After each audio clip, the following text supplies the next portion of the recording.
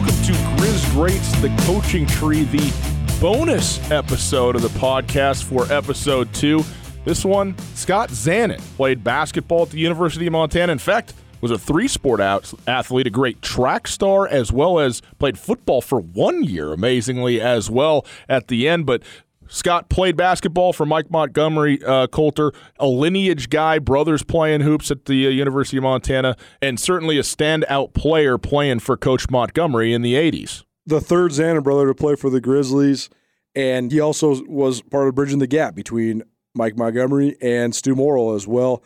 Scott Zanon's best basketball season, his lone season for Stu Morrill. He averaged 17 points per game for the Grizzlies, 1986-1987. But he's a double-figure scorer 2 years in a row, including in Mike Montgomery's last season as well. He won the Big Sky Conference in the decathlon in track and field. And then, like you mentioned, after his basketball eligibility was up, went and played football for a year as well. So a tremendous athlete out of Kalispell, and a guy then that went on to great heights working at Nike. He helped broker the deal between University of Montana and Nike to become one of the first exclusive Nike schools in the country. And so Scott Zanon has done very well in his life after his time at the University of Montana as well. A remarkable athlete for sure. Grizz Greats, the Coaching Tree podcast, brought to us in part by our friends at Stockman's Bar. Coulter, one of Mike Montgomery's favorite haunts, as he says himself in the podcast. Stockman's still going strong all these years later. Yeah, I appreciate Mike and Duck for being a part of this. Those guys have been huge Grizz basketball supporters forever. When I told Mike, that one of the owners at Stocks, that we tracked down one of the Zanon brothers, he said, "Man, I can't wait to listen to this episode. We love those guys. Tell them to come back home. Tell them to come see me and say hello." So the Stocks has been a local hangout for a very great many people that have been involved in the University of Montana basketball team, especially the coaches. So I am happy that Stockman's is a part of this thing. And if you need to get your whistle wet, $3 drafts anytime that Stockman's is open. So head on down, Stockman's Bar. It's always Front Street in Missoula. Always happy hour at Stockman's Bar. And always happy right here on the Grizz Greats Coaching Tree podcast. Enjoy our conversation with Scott Zanon. Well, happy to welcome to Grizz Greats, the Coaching Tree, an athlete from the University of Montana who played men's basketball as well as a year of football and track and field at the University of Montana in the mid-'80s, Scott Zanon. Scott, thanks so much for being here. How are you? I'm doing great. Pleasure to join you guys today. Well, thank you very much for joining us, Scott. We're certainly happy to have you here. And as a three-sport athlete, there's a lot we could do, but this is a basketball podcast. Let's talk about that. When you first came to the University of Montana to play basketball, Mike Montgomery was the head coach. Do you recall the first time that he landed on your radar, or maybe vice versa? And what was it that happened where you said, yeah, the University of Montana, Coach Montgomery, that's where I want to play ball?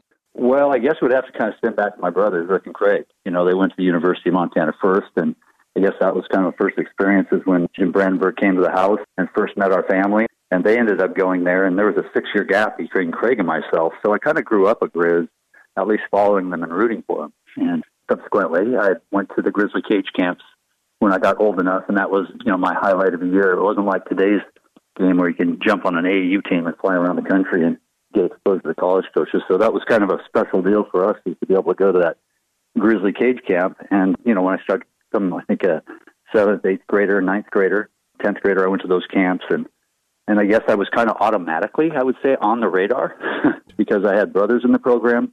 And then, you know, I guess that's why I first met Monty. And I always felt like he was a little harder on me in those camps when I was being evaluated. As just a high school kid, I kind of felt like, well, I thought it was pretty good, but he always had a way of making me feel like I had a lot to work on. And he, you know, as I got a little bit older, say like maybe in high school, he said, "I just want you to know that I'm evaluating you as a college player, not as a high school player, and as a Grizzly, you know, potential athlete." So I got a little excited, you know, at that point on how he coached me up, you know, real early, even before the university. And then when it came recruiting time, it was really school decision for me. It was Montana State or the Grizz. You know, that got narrowed down pretty quickly. So I guess it was pretty much that early Grizzly Cage camp and experience that exposed me to Monty, and then kind of once I got there, to kind of move into a new direction of his philosophy and direction. It was pretty easy to be a Grizz once I was following my brother's footsteps a little bit, and I felt like I always had a little something to prove, and not to let them down, but then also just learn that tradition and that heritage of Montana basketball was what Monty was all about. As a kid, when Jim Brandenburg came to the house to recruit your brothers and do that, did you have any interaction with him, or did you just sort of observe? And what was your impression as a kid, as a boy, a younger brother, looking at Jim Brandenburg at that time? Yeah, well, I guess I was 5th or 6th grade at the time, and I sat there. I didn't interact, but I sat there and listened to them, and that was pretty cool for me to just kind of see these two coaches come in and out of their car. And, you know, I don't even know if they do house visits anymore, but I really didn't know exactly everything was going on. I was probably a little bit too young, but I just thought it was really cool. A college coach was there and, you know, recruiting my brothers. And I did listen to what they said about the program, and they did a great job of explaining the philosophy of Montana basketball and how they saw, you know, Craig at the time, how he's going to fit into that program. Rick was already there, so I guess it just felt kind of really special. It's kind of already had one brother there. They were recruiting Craig, and I just remember thinking, like, I wonder if they'll ever come and visit my house when I'm here. So it was an impact in my life for sure, but I was mostly more interested in how he was petting my dog, probably, to tell you the truth. When you made your way to the University of Montana, then what was it like playing for Monty? I mean, how would you describe Mike Montgomery's coaching style? What do you think defined him as a coach? You just knew that he was going to be, you know, very prepared. He was an X and O's type of guy, and he obviously was going to figure out how we could defeat the other team and be more intelligent and work harder, but also be smarter. So he was just a very smart tactical coach, and he just really, I guess, preached the pride of Grizzly basketball and what it meant. So, you know, if you didn't kind of fit that mold, it wasn't going to be a great experience for you. But, you know, if you really wanted to work hard and you wanted to outwork the other teams and you hated losing more than you loved winning, I think it was a good place. So that's what I remember about Monty is his smarts on the court, his X's and O's, and giving us a chance because we were more prepared than the other teams, at least the first 2 times we met him, than most other teams. So it gave us a great chance to win. And in my career, I think we had averaged 21 wins a season, so that kind of spoke for itself. But I really appreciated his intelligence of the game. Speaking of competitors, you played alongside Larry Krzysztofiak, one of the great players in the University of Montana's and Big Sky Conference history. What do you remember about just the competitor Krzysztofiak was, and what was it like playing alongside a guy that went on to play in the NBA? Oh, yeah, well, it started in high school. Again, you know, Big Sky High School. He was at Big Sky, I was at Flathead, so I played against him my entire high school career, and, you know, then you end up being teammates with the guy. It's like, I guess you kind of look at him as different angles than somebody coming in from out of state that you don't know. I felt like I knew Larry a long time before I even played at the University of Montana. But then as a teammate, again, he was at the Grizzly Cage camps as well. He was a year ahead of me, but he just kind of shared that same philosophy of hard-nosed, gritty Montana basketball. And I think it was easy for us Montana guys at the time. I know it's different now. I think you look on the roster and there might be one guy from Montana, but at the time, the Montana players really drove the program. And, you know, really, I guess, kind of were the ambassadors to those that came from outside the state about what this program is and the heritage, what it means to not just Missoula, you know, residents, but also, you know, everyone in the state. So with Larry, you know, we shared that same feistiness and that same competitiveness of, I'd say, hating to lose rather than wanting to win or liking to win. Everybody likes that. But, you know, you're looking back, he was a phenomenal player, what he did as I'd say, an undersized post. And just the epitome of he's going to outwork anybody on the court. And he was easy to follow as a leader, you know, with a guy like that who comes to practice, you know, every day to prove something and then also play with that. So great experience, very lucky to have him and you know, just other players too, like, you know, on our team, same type of mentality. Having known Larry for as long as you did, like you mentioned, even going back into high school, him being a year ahead of you while you were at the University of Montana, did you think, hey, this is a guy who's going to stay in the game and could go on to be a head coach at some point in his life, or did you even think in those terms at that point in time? I was surprised that somebody from Montana would get a shot at the NBA that Larry did, just because you just didn't see many guys do that. You knew if he did get a shot, you know, is he big enough to have an impact in the league? Is he strong enough? So I was a little bit surprised that they gave him a shot. But once they gave him a shot, he kind of knew he would stick. I just think, again, because of his work ethic and his resiliency to not give up and to win, you knew he was going to have an impact on a team, you know, some way. So wasn't surprised to see his success once he got there. But as a player, I think that he took his game elevated above in terms of how he worked, you know, on the court. So I'm not surprised at his career in terms of the coaching. question, not surprised at all.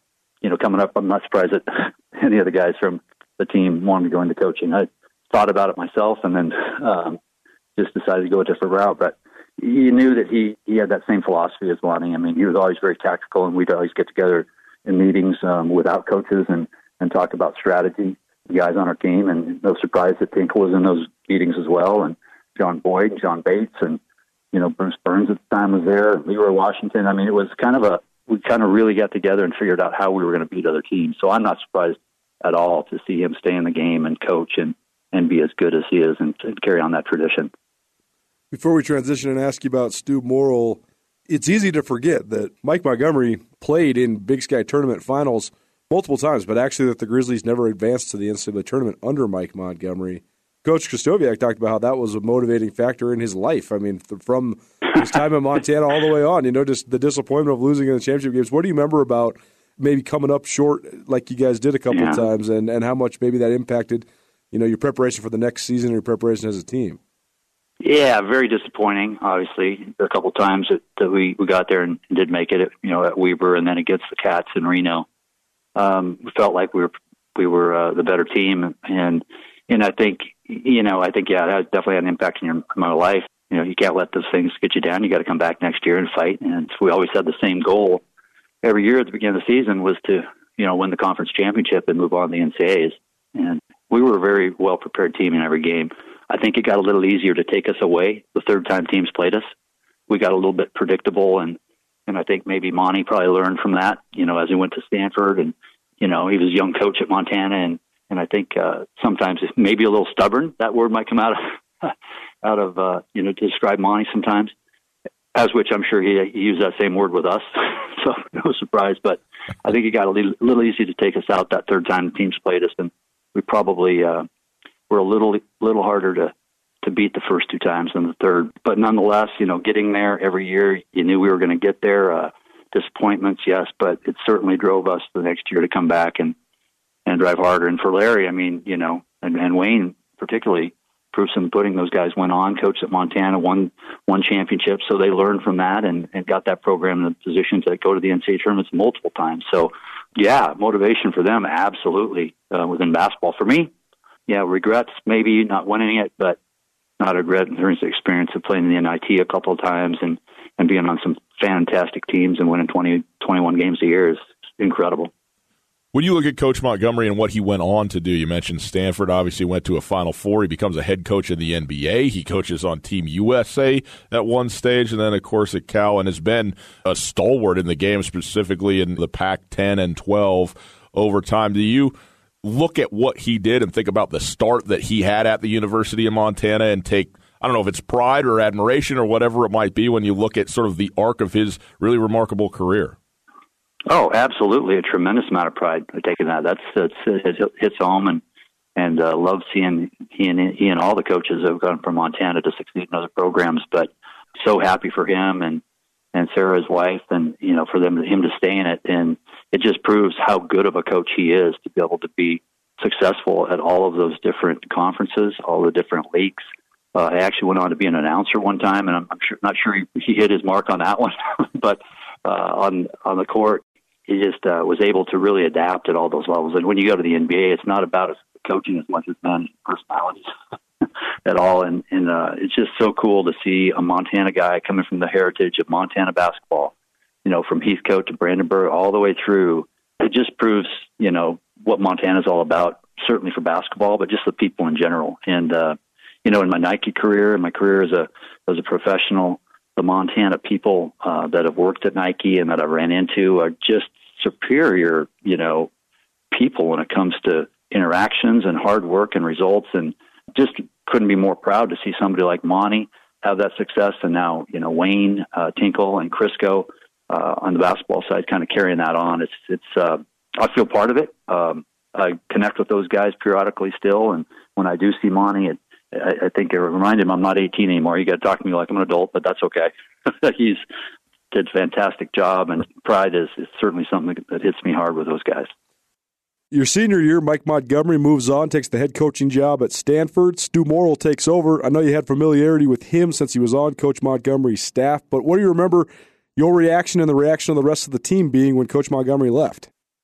Well, it was an easy transition. No hiccups at all from anybody in the program. I mean, I think everybody likes Stu. You know, he was a head assistant. He was a very involved assistant when Monty was there. And I think that, again, is probably why the success of Montana basketball coaches is so great, because they involve and empower those assistants. So that was an easy transition. I think, some of the differences was, I'd say Stu was a little easier on us maybe than Monty was that first year. I think he toughened up a little bit, but he was a little more nurturing maybe than Monty was, and maybe wanted to have maybe a little more personal relationship. And being a senior, I appreciated that, because I really didn't need hard-nosed motivation, nor did any of the seniors. It really was kind of like, this is your team.